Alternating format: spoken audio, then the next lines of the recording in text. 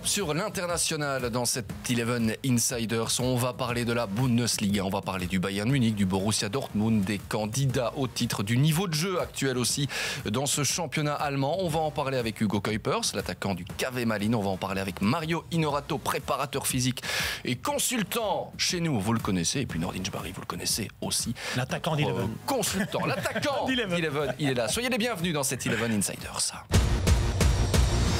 Mais un 11 Insiders version internationale ne commence jamais sans une petite pensée pour nos diables du week-end. Les diables, j'ai presque envie de dire les Belges, hein. Ça ne doit pas spécialement être un diable.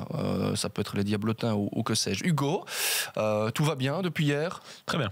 Bon, du coup, le petit Belge qui vous a marqué moi, j'ai choisi Leandro Trossard pour ce qu'il fait déjà depuis plusieurs mois et notamment encore ce week-end avec ce but face à Liverpool et ce match qui aurait même pu basculer en leur faveur. L'Angleterre, c'est un choix de championnat parce que vous aimez l'Angleterre? C'est le championnat que vous préférez? Oui, c'est peut-être un peu facile comme réponse, mais je trouve que c'est un championnat assez attrayant. Quel club du côté de l'Angleterre? Aucun en particulier. Très bien, le moment du week-end. Au niveau des diables, pour Nordin.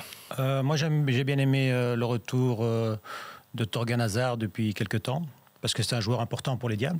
Il a fait un Euro, il m'a épaté, parce que ça ne m'étonne pas en fait qu'après, en parlant ici à côté d'un préparateur physique qui s'est blessé après, parce qu'il a fait un Euro extraordinaire. Avec ce système à 3 derrière, il a attaqué, il a défendu. Donc c'est normal finalement qu'il allait avoir un début de saison difficile. Mais revenir comme ça, directement marquer, directement remettre un peu les pendules à l'heure, c'est important. Ça veut dire qu'il a passé un cap. N'oubliez pas qu'à un moment donné, à Dortmund, il n'était pas tout le temps titulaire. Donc Thorgan Hazard, pour moi, c'est le diable du week-end. Pour l'instant, ça rime. Trossard, Hazard. Mario. Et je me rallie à Nordin. Voilà. Thorgan Hazard. Je suis d'accord avec Nordin. Il a été décisif. Il revient. Il a montré aussi qu'il pouvait. C'est important dans le contexte Diable Rouge. Évoluer à plusieurs positions. Ouais. Donc ça, c'est très important pour la suite pour notre équipe nationale. Et je vais mettre quand même une petite mention pour deux diables, voire diablotins, c'est Arthur Théâtre et Denis Pratt, qui sont très bien occupés en Italie. Et on le sait, l'adaptation de Denis Pratt n'a pas été évidente. Il venait d'une période difficile en Angleterre.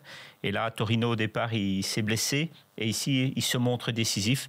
Et Arthur Théâtre, je crois quand même que s'adapter aussi vite au football italien, si exigeant, avec tant de personnalité, ça, c'est rassurant aussi pour nos diables, surtout dans ce secteur de jeu où on est un peu en carence d'effectifs. Vous l'avez connu au Standard, Arthur? Je l'ai croisé, oui. Lui je pense qu'il a 2 ans de moins que moi.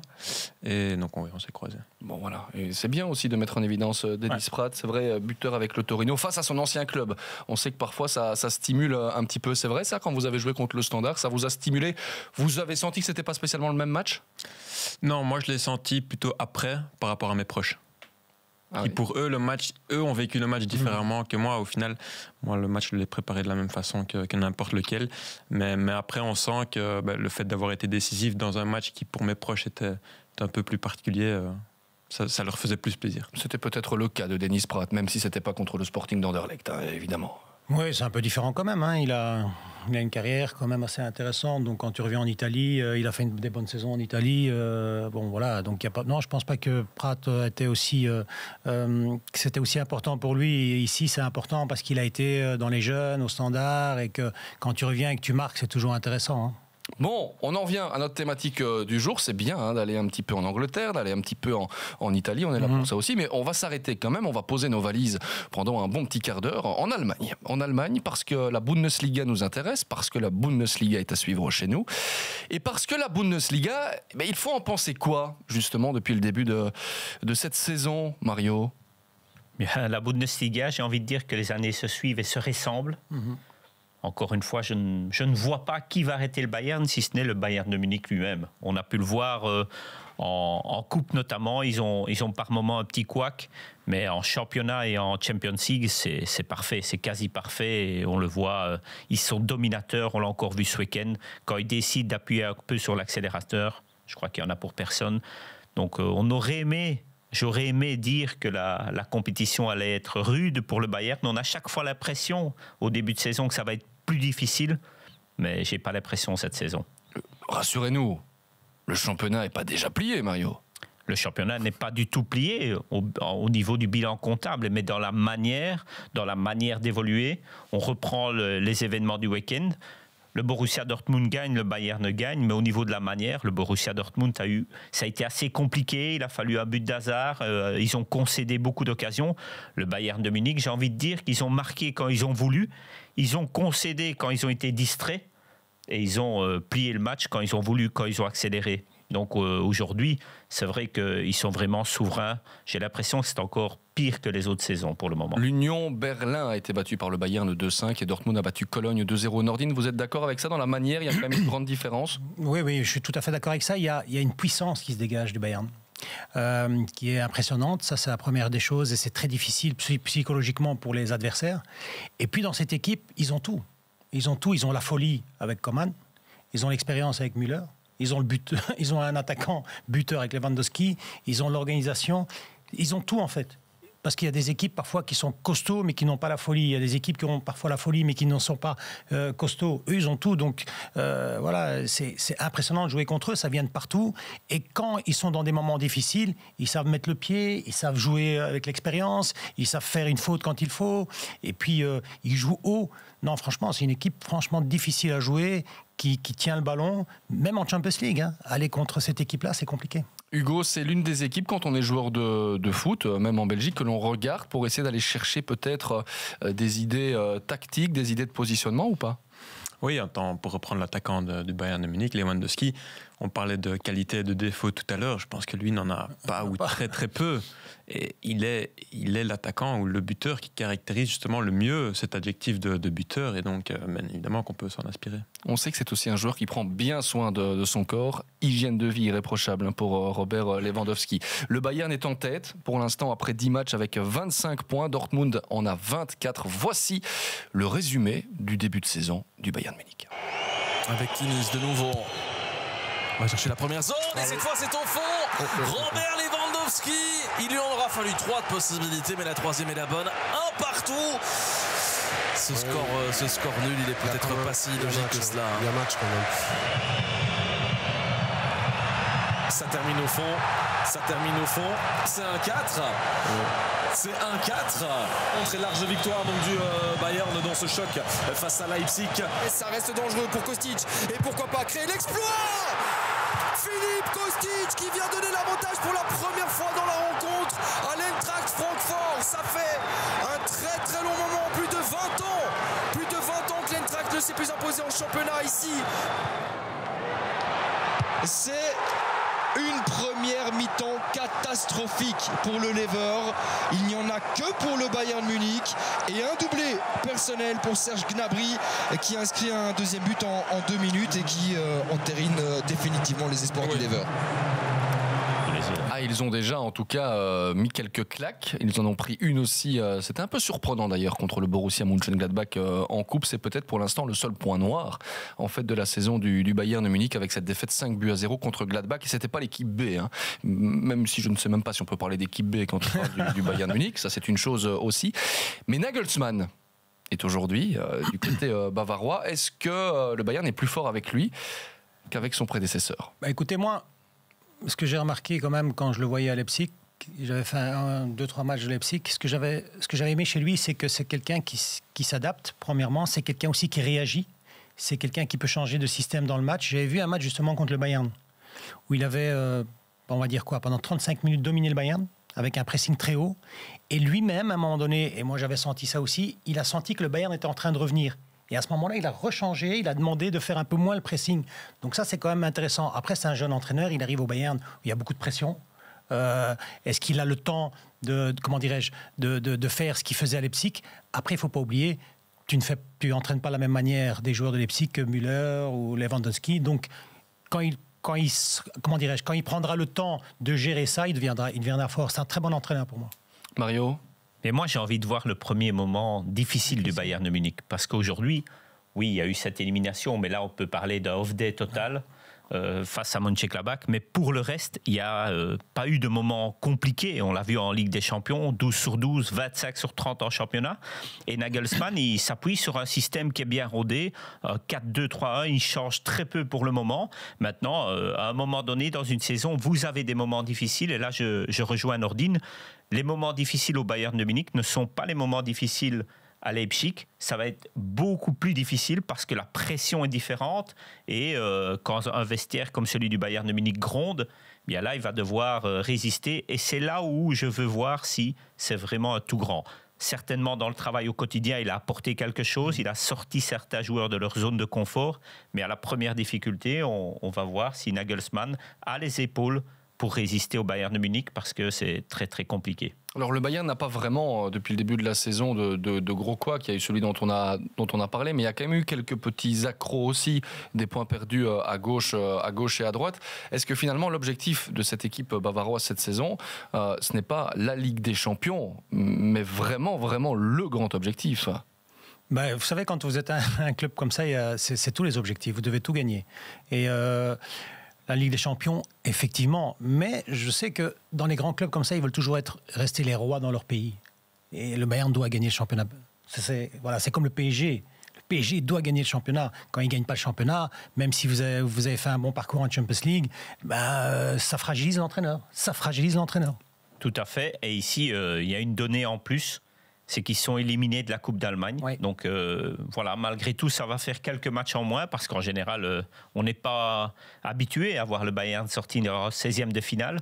Donc là, ça va leur faire moins de matchs. Ils vont se concentrer encore plus sur la Ligue des Champions et le championnat.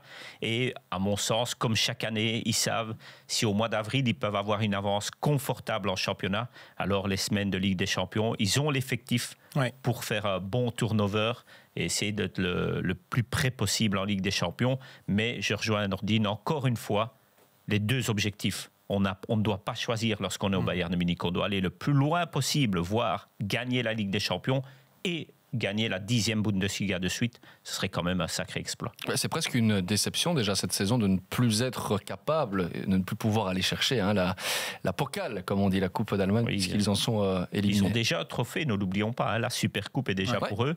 Donc encore cette année, je pense qu'ils visaient un quadruplé. Là, ils peuvent déjà plus faire qu'un triplé. Mais c'est déjà pas mal. Les soirées Ligue des Champions, on regarde ça entre joueurs, entre potes, Hugo? Oui, bien évidemment, c'est le Graal pour tout joueur de foot. Et puis voilà, ce sont des matchs qui sont souvent très très spectaculaires et notamment avec le Bayern de Munich qui encore cette année est un rouleau compresseur. Vous avez connu la Ligue des Champions d'une certaine manière avec l'Olympiakos. Oui, d'une certaine manière. Oui, un peu trop loin. Ouais. Un peu trop loin, mais comme vous le disiez tout à l'heure, l'Olympiakos est le petit exemple où dans son pays, il doit être roi. Le championnat n'est pas un objectif, c'est une obligation. C'est une obligation et tout ce qui n'est pas atteint au niveau national est un échec. Et après, on voit au niveau européen, mais la pression est immense dans ces clubs-là, mais comme on l'a dit, eux ont l'habitude des grands rendez-vous et arrivent à se surpasser quand il le faut. On parlait de Robert Lewandowski, il y a Erling Haaland de l'autre côté. Vous vous identifiez plus à quel attaquant? La qualité principale que vous allez chercher chez l'un et chez l'autre, ce serait laquelle? Pour Lewandowski, par exemple. C'est un attaquant on ne peut plus complet. Et donc moi, je m'identifierais un peu plus à lui, car Haaland est un peu plus dans le physique. Il est plus imposant, un peu plus rapide et malheureusement il a encore cette fragilité, je pense, vu son jeune âge que Lewandowski n'a pas, car il a eu le temps de se bonifier et vraiment d'être solide dans ses baskets. Tout cela nous amène au résumé du début de saison du Borussia Dortmund qui n'est donc qu'à 1 point pour l'instant après 10 matchs du Bayern Munich. On va trouver Jong, le centre de Jong avec Euler et oui, le but! Et ça y est, le score est doublé. Dortmund n'y parvient pas. Erling Haaland devant Radetzky. On retient son souffle ici à la Bayer Arena. Erling Haaland, le doublé, 4-3. Et le coup de sifflet final est proche. C'est terminé. Victoire du Borussia Dortmund, 4-3. Le Borussia aura été mené à 3 reprises. Mais finalement, les partenaires d'Erling Haaland, auteur d'un doublé, s'imposent. Zakaria qui joue à sa droite avec Lukanet. C'est pas mal, Zakaria encore. Oh, il va aller au bout. Ah oui, c'est au fond. c'est but et c'est Gladbach qui passe devant. Et voilà, c'est fini. C'est fini, victoire pour le Borussia Mönchengladbach. Bellingham, la feinte de tir de la part de l'anglais qui s'infiltre dans le rectangle. D'Ortega, le petit festival. Et quel but! Non, est-ce que ce ballon est rentré? Oui! Quel but signé Jude Bellingham! Le Borussia Dortmund tient le rythme imposé par le Bayern Munich. Victoire 3-1 des joueurs de Marco Rose. Poser la question, c'est un peu y répondre. Je suis d'accord. Est-ce que Dortmund est le seul candidat possible pour venir inquiéter le Bayern Munich, pour autant que ce soit possible d'aller inquiéter le Bayern de Munich, Nordine? En tout cas, c'est le seul qui peut mettre la pression sur le Bayern de Munich. Inquiéter, c'est un grand mot. Mettre la pression, ça c'est possible, oui, parce que quand même, il y a un peu de folie. Dortmund, c'est aussi une ADN où il y a un peu de folie dans cette équipe. Quand on voit Haaland, quand on voit Thorgan maintenant qui revient, l'expérience de Witsel. Mais voilà, je pense qu'ils peuvent mettre la pression. Inquiéter, c'est un grand mot. Et puis ils se disent peut-être, Mario, et que le Bayern n'est plus dans cette Coupe d'Allemagne, ça devient peut-être là aussi l'objectif réaliste de cette saison pour le BVB. Oui, certainement que la Coupe d'Allemagne va devenir un des objectifs du Borussia.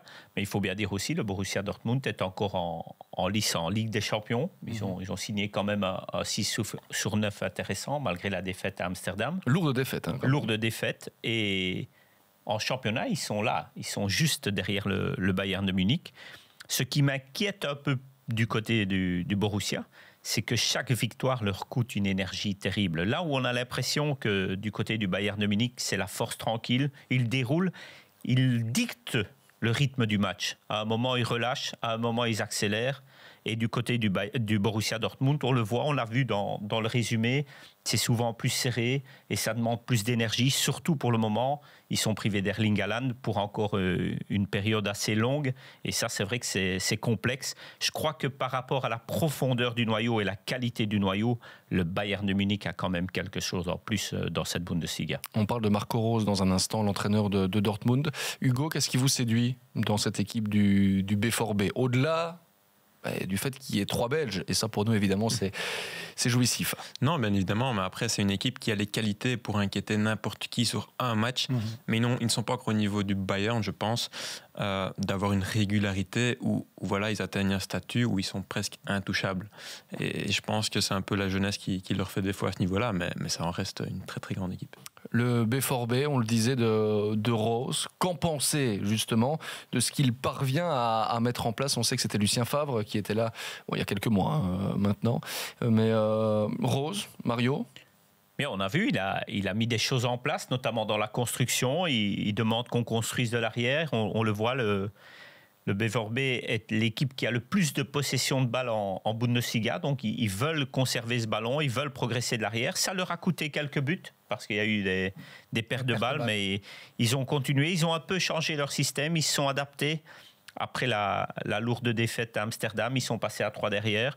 Donc je crois que Marco Reus, il a vraiment des idées, Marco Reus, et c'est vrai qu'il est capable d'écarter n'importe quel joueur. Ça, c'est un peu ce qui ressort lorsqu'on discute. Il traite tout le monde vraiment, il loge tout le monde à la même enseigne. Il a du caractère et il a de l'expérience, parce que nous ne l'oublions pas, il a fait du très bon boulot du côté de Mönchengladbach. Vous parlez d'un 3 arrière.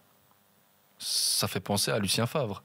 Est-ce que du coup c'est un retour en arrière par moment pour Rose? Ça fait penser à Lucien Favre, mais l'animation est différente. Notamment en possession, ils veulent toujours construire. Là où Lucien Favre avait un 3 arrière et ça verticalisait beaucoup plus vite. On allait chercher beaucoup plus vite les attaquants. Par moments, on passait au-dessus du milieu de terrain.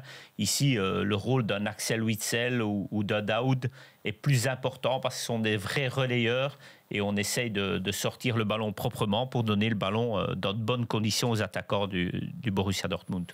Nordine, une réaction par rapport à cela avant d'évoquer les Belges justement, et on terminera par là la prestation de nos Belges du côté de Dortmund par rapport au jeu mis en place par Marco Rose. Ce que je viens d'entendre est très complet. Oui, c'est vrai que ça a changé la philosophie. C'est ou jouer très verticalement directement vers les attaquants, ou construire. C'est tout à fait différent. Mais comme je l'ai dit avec Malin, quand vous avez une philosophie positive, à un moment donné, ça peut marcher. La preuve, ils sont à un point du Bayern, même si le Bayern, on l'a dit, est plus fort. Mais les objectifs du Dortmund, c'est de bien jouer, d'avoir un peu de folie parce qu'ils ont un stade avec un public qui attend le spectacle, avoir cette, comment dirais-je, mettre la pression sur le Bayern le plus longtemps possible pour qu'il y ait un peu de folie dans ce stade. Et c'est ça qui est important. Mais c'est vrai que la philosophie a un petit peu changé. Après, il y a une ADN quand même de Dortmund où il faut qu'il y ait des courses. Et ça restera toujours. Bon, il y a encore Fribourg pour l'instant qui est 3e au classement, qui a 22 points, donc à 3 points du Bayern. Et ce week-end, c'est justement Bayern-Fribourg. On y verra peut-être un petit peu plus clair. Les Belges, Axel Witsel, Thomas Meunier, Thorgan Hazard. Je vais vous demander dans quelques instants de me faire une sorte de hiérarchie. Ça vaut ce que ça vaut, on le sait, mais en termes d'efficacité depuis le début de la saison, dans leur impact pour le Borussia Dortmund. Donc si par exemple vous estimez qu'Axel Witsel a mieux fait que Thorgan Hazard et Meunier, vous me donnez votre top 3. Les Belges, est-ce qu'on peut être satisfait de ce qu'ils proposent pour l'instant depuis ce début de championnat avec le BVB ? Écoutez, il y a eu des blessures, mais pour l'hiérarchie... pour les trois, en plus. Pour les trois, Axel Witsel, c'est celui qui joue le plus. C'est vraiment le titulaire incontesté et incontestable qui apporte l'équilibre et, de ce milieu de terrain de Dortmund. Donc, oui, Axel Witsel, pour moi, est le plus important. Thorgan Hazard a été important, il a été blessé. Là, il revient bien. C'est un joueur, pour moi, qui peut être important. Meunier, c'est un joueur qui peut être important. Mais comme je l'avais dit... et qui revient bien pour l'instant. Comme je l'avais dit il y a un an, il a comment dirais-je, il a eu les difficultés à cause du PSG. À cause du PSG, il est 4 mois sans jouer. Puis quand il est arrivé à Dortmund, il n'était pas prêt physiquement, donc là, il a eu des difficultés. Mais c'est un joueur, à mon avis, pour Dortmund, qui est un bon joueur pour Dortmund, qui est vraiment une bonne pioche pour Dortmund, parce que dans cette envie, bon, maintenant, on construit un peu plus de derrière, mais dans cette envie d'aller vers l'avant, d'avoir des diagonales, des courses vers l'avant, ça, c'est une de ses qualités. Je pense que même si parfois la concurrence est un peu difficile, s'il revient bien, il peut se battre pour avoir sa place, oui. Mario Witsel, polyvalent, parce qu'il est capable de jouer dans le milieu en défense, et Rose l'a même parfois mis sur le banc. Oui, il est très polyvalent. Il est très bon sur le banc. Il faut oser mettre Witsel sur le banc, c'est là où je veux en venir. Je pense que on connaît tous la situation aussi contractuelle d'Axel Witsel. C'est ça surtout. Et qui est en fin de contrat, donc voilà, il a certainement peut-être aussi des envies d'autre chose. De la Juve, disons-le clairement. On en parle pour l'instant d'un départ à la Juve en janvier. On en parle et je pense qu'au niveau du club, ils le savent aussi. Un joueur en fin de contrat, c'est toujours compliqué. Mais moi, je constate une chose. Au début de la saison, on a dit Axel Witsel va très peu jouer. Il est en fin de contrat, il ne prolonge pas.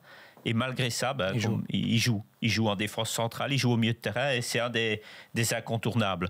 Et donc voilà, Axel Witsel, j'ai envie de dire, c'est un peu l'histoire de l'équipe nationale belge. Chaque fois, on dit qu'il ne va plus jouer, c'est certainement terminé. Et j'ai l'impression que l'entraîneur, c'est un des premiers noms qu'il met sur la feuille de match dans son 11 de base. Donc l'histoire se répète aussi du côté de Dortmund. Et concernant Thomas Meunier, c'est vrai que dans ce système à 3, je trouve qu'il évolue mieux. On le sait, il a des qualités offensives certaines. C'est un ancien attaquant. Il peut vraiment apporter quelque chose. Et dans ce système à 3, il est un peu plus libéré. Et concernant Thorgan Hazard, c'est la bonne surprise des dernières semaines. Il est décisif. Il a eu une période compliquée avec sa blessure. Mais lui aussi, malgré l'absence d'Haaland, il a joué un peu au pompier de service devant. Et il a été décisif, donc pour le moment, c'est très bien du côté de Thorgan aussi. Mario, Axel Witsel à la Juve en janvier, ça va se faire ? Là, je pense qu'il faut demander au Borussia Dortmund et à la Juventus, encore plus qu'à Axel Witsel. Mais je crois qu'on en parle beaucoup et c'est un profil intéressant. On le voit, la Juventus de Turin, cette année, ils sont vraiment en difficulté, aussi bien au niveau comptable, mais aussi dans le jeu. Nordine l'a dit tout à l'heure. Là, on a l'impression que pour le moment, il n'y a pas d'idée, si ce n'est défendre à 8, taper devant et essayer que Morata ou Dybala ou Kulusevski, voire Chiesa fassent un exploit. Et on essaie de résoudre les matchs comme ça. Donc, je crois que là, quelqu'un comme Axel Witsel, dans le milieu de terrain de la Juventus, naturellement ça coule de source. C'est quelqu'un qui pourrait être très utile parce qu'il a d'énormes qualités, il a beaucoup d'expérience, il peut mettre le pied sur le ballon. Donc là, maintenant, oui, la Juventus est intéressée, ça, ce n'est pas un secret. C'est pas la première fois en plus. Est-ce que ça va se faire ? Parce que, attention, c'est toujours le Borussia Dortmund qui l'a sous contrat pour encore 6 mois. Et il joue et il est utile. Donc, est-ce que le Borussia Dortmund, dans la situation actuelle, est encore qualifié en Ligue des Champions, qualifié en Coupe d'Allemagne ? Oui, ils sont mieux que la Juve pour l'instant. Et encore dans le dans le peloton de tête pour aller remporter cette Bundesliga, parce qu'au bilan comptable, c'est très bon. 24 sur 30, c'est très très bon. C'est une grande distinction pour le Borussia. Donc aujourd'hui, moi je ne pense pas qu'ils vont le laisser partir facilement en janvier. Non. Bon, Hugo, vous nous parliez hier dans le podcast que l'un de vos rêves, si vous aviez le choix de porter un maillot, c'était celui de l'équipe nationale. Ces gars-là font partie de l'équipe nationale. Vous portez quel regard sur la bande Hazard, Meunier et Witsel? Mais oui, voilà, les blessures font partie de la carrière d'une saison d'un footballeur, comme vous venez de le dire. Mais la régularité de Witsel est impressionnante. Et après, moi j'ai un petit fait pour les offensifs. Et ce que fait Torgan Hazard au Borussia Dortmund est tout aussi impressionnant. Donc voilà, au final, c'est le haut niveau. Pour moi, c'est réussir à afficher et à prester de semaine après semaine et année après année. Et qu'est-ce qui vous plaît tant chez Torgan? C'est le tout, c'est sa polyvalence, c'est l'intensité qu'il parvient à mettre dans son jeu. Et il dépanne ce week-end en tant qu'avant-centre et il le fait très bien. Donc voilà, c'est un joueur très complet avec des qualités techniques au-dessus de la moyenne qui a sa place dans une des plus grandes équipes d'Europe. Bon, votre top 3 pour terminer, Mario, c'est compliqué. Qui a été le plus efficace pour l'instant? Celui qui a le plus marqué les esprits, de votre regard? Bien, on reste toujours sur les dernières semaines. Le foot n'a pas beaucoup de mémoire. Donc aujourd'hui, Torgan Hazard pour la dernière semaine. J'ai envie de dire le plus régulier, c'est Axel Witsel. Et au niveau de Thomas Meunier, je pense que dans ce système-là, il va apporter de belles satisfactions au niveau du Borussia Dortmund parce que le système à 3 est celui qui lui convient le mieux. Intéressante l'analyse de Mario Inorato. Nordine. Oui, c'est d'une logique implacable. On le voit bien ces dernières semaines. Torgan Hazard, bien sûr. Witsel dans la continuité. C'est celui qui joue le plus. C'est celui qui joue le plus, donc on ne peut pas le mettre en fin de trio. Et puis Meunier, en espérant tous que Meunier devienne titulaire, parce qu'il a les qualités pour le faire. Et des trois, est-ce que c'est Witsel le plus indispensable dans le jeu de Dortmund? Non, c'est Torgan pour moi. Oui. Mario, d'accord avec ça? Mais je pense qu'aujourd'hui, c'est peut-être même Thomas Meunier. Pourquoi? Parce que les circonstances font que ce soit Thomas Meunier, parce que les blessures, et là, du côté d'Axel Witsel, on l'a vu, il a été quelques fois relayé sur le banc, mais parce que là, il y a pléthore, il y a beaucoup de joueurs dans ce milieu de terrain. Au niveau des attaquants, normalement, il y a beaucoup d'offensifs à Dortmund, mais on le sait, Haaland en tête, il y en a quelques-uns qui sont sur le flanc, mais à droite, il n'y a pas des masses de solutions. Donc, au niveau de l'importance, je vais dire, c'est Thomas Meunier aujourd'hui. S'il arrive quelque chose à Thomas Meunier du côté du Borussia Dortmund, là, on n'est pas bien. Voilà, en tout cas, pour cette analyse, Hugo, on termine avec vous par rapport à ça. Non, je suis tout à fait du même avis que vous. Et après, voilà, j'ai le petit coup de cœur. Le petit coup de cœur pour Torgan Hazard en tant qu'attaquant. Et voilà, comme le disait très bien Mario, on n'est qu'aussi bon que lors de son dernier match, donc Torgan. Absolument. Voilà, c'est une belle conclusion. Sauf que, les concurrents du Bayern, à part Dortmund, il n'y en a pas. Ça veut dire que Leverkusen, on ne compte pas dessus, Wolfsburg non plus, Gladbach non plus. Pour Leipzig. Non, pour moi non, parce que le Bayern, presque 10 points. Le Bayern est trop fort. Il n'y a que Dortmund. Bayern champion? Oui. Bayern champion? Bayern champion. Le plus grand concurrent du Bayern, c'est le Bayern lui-même, pour moi. Et on le voit l'an dernier, son dauphin, Leipzig, c'est moins fort. Ils ont été déforcés. Et là, le Bayern s'en est fait une spécialité. Ne l'oublions pas, ils l'ont fait avec le Borussia Dortmund à l'époque. Ils vont pêcher, Upamecano, Nagelsmann. Ils vont pêcher chez les concurrents et ils les déforcent. Donc, eux, ils se renforcent et ils déforcent la concurrence. Ils ne peuvent que gagner. Vous dites le meilleur adversaire du Bayern, c'est le Bayern. Ce serait intéressant qu'ils pensent à mettre une équipe B aussi pour avoir un Bayern-Bayern. Ça pourrait être de très jolis matchs, d'ailleurs. Je pense qu'ils ont 2 équipes pour se sauver en Bundesliga. Ça, c'est une certitude. Et pas que se sauver. Peut-être, c'est le mot de la fin dans cette Eleven Insiders. Merci Mario, merci Nordine, merci Hugo de votre présence dans ce nouveau numéro. On se retrouve lundi prochain pour une nouvelle thématique concernant le foot belge. C'est disponible le lundi. Concernant le football international, c'est disponible le mardi. Portez-vous bien. D'ici là, à très vite.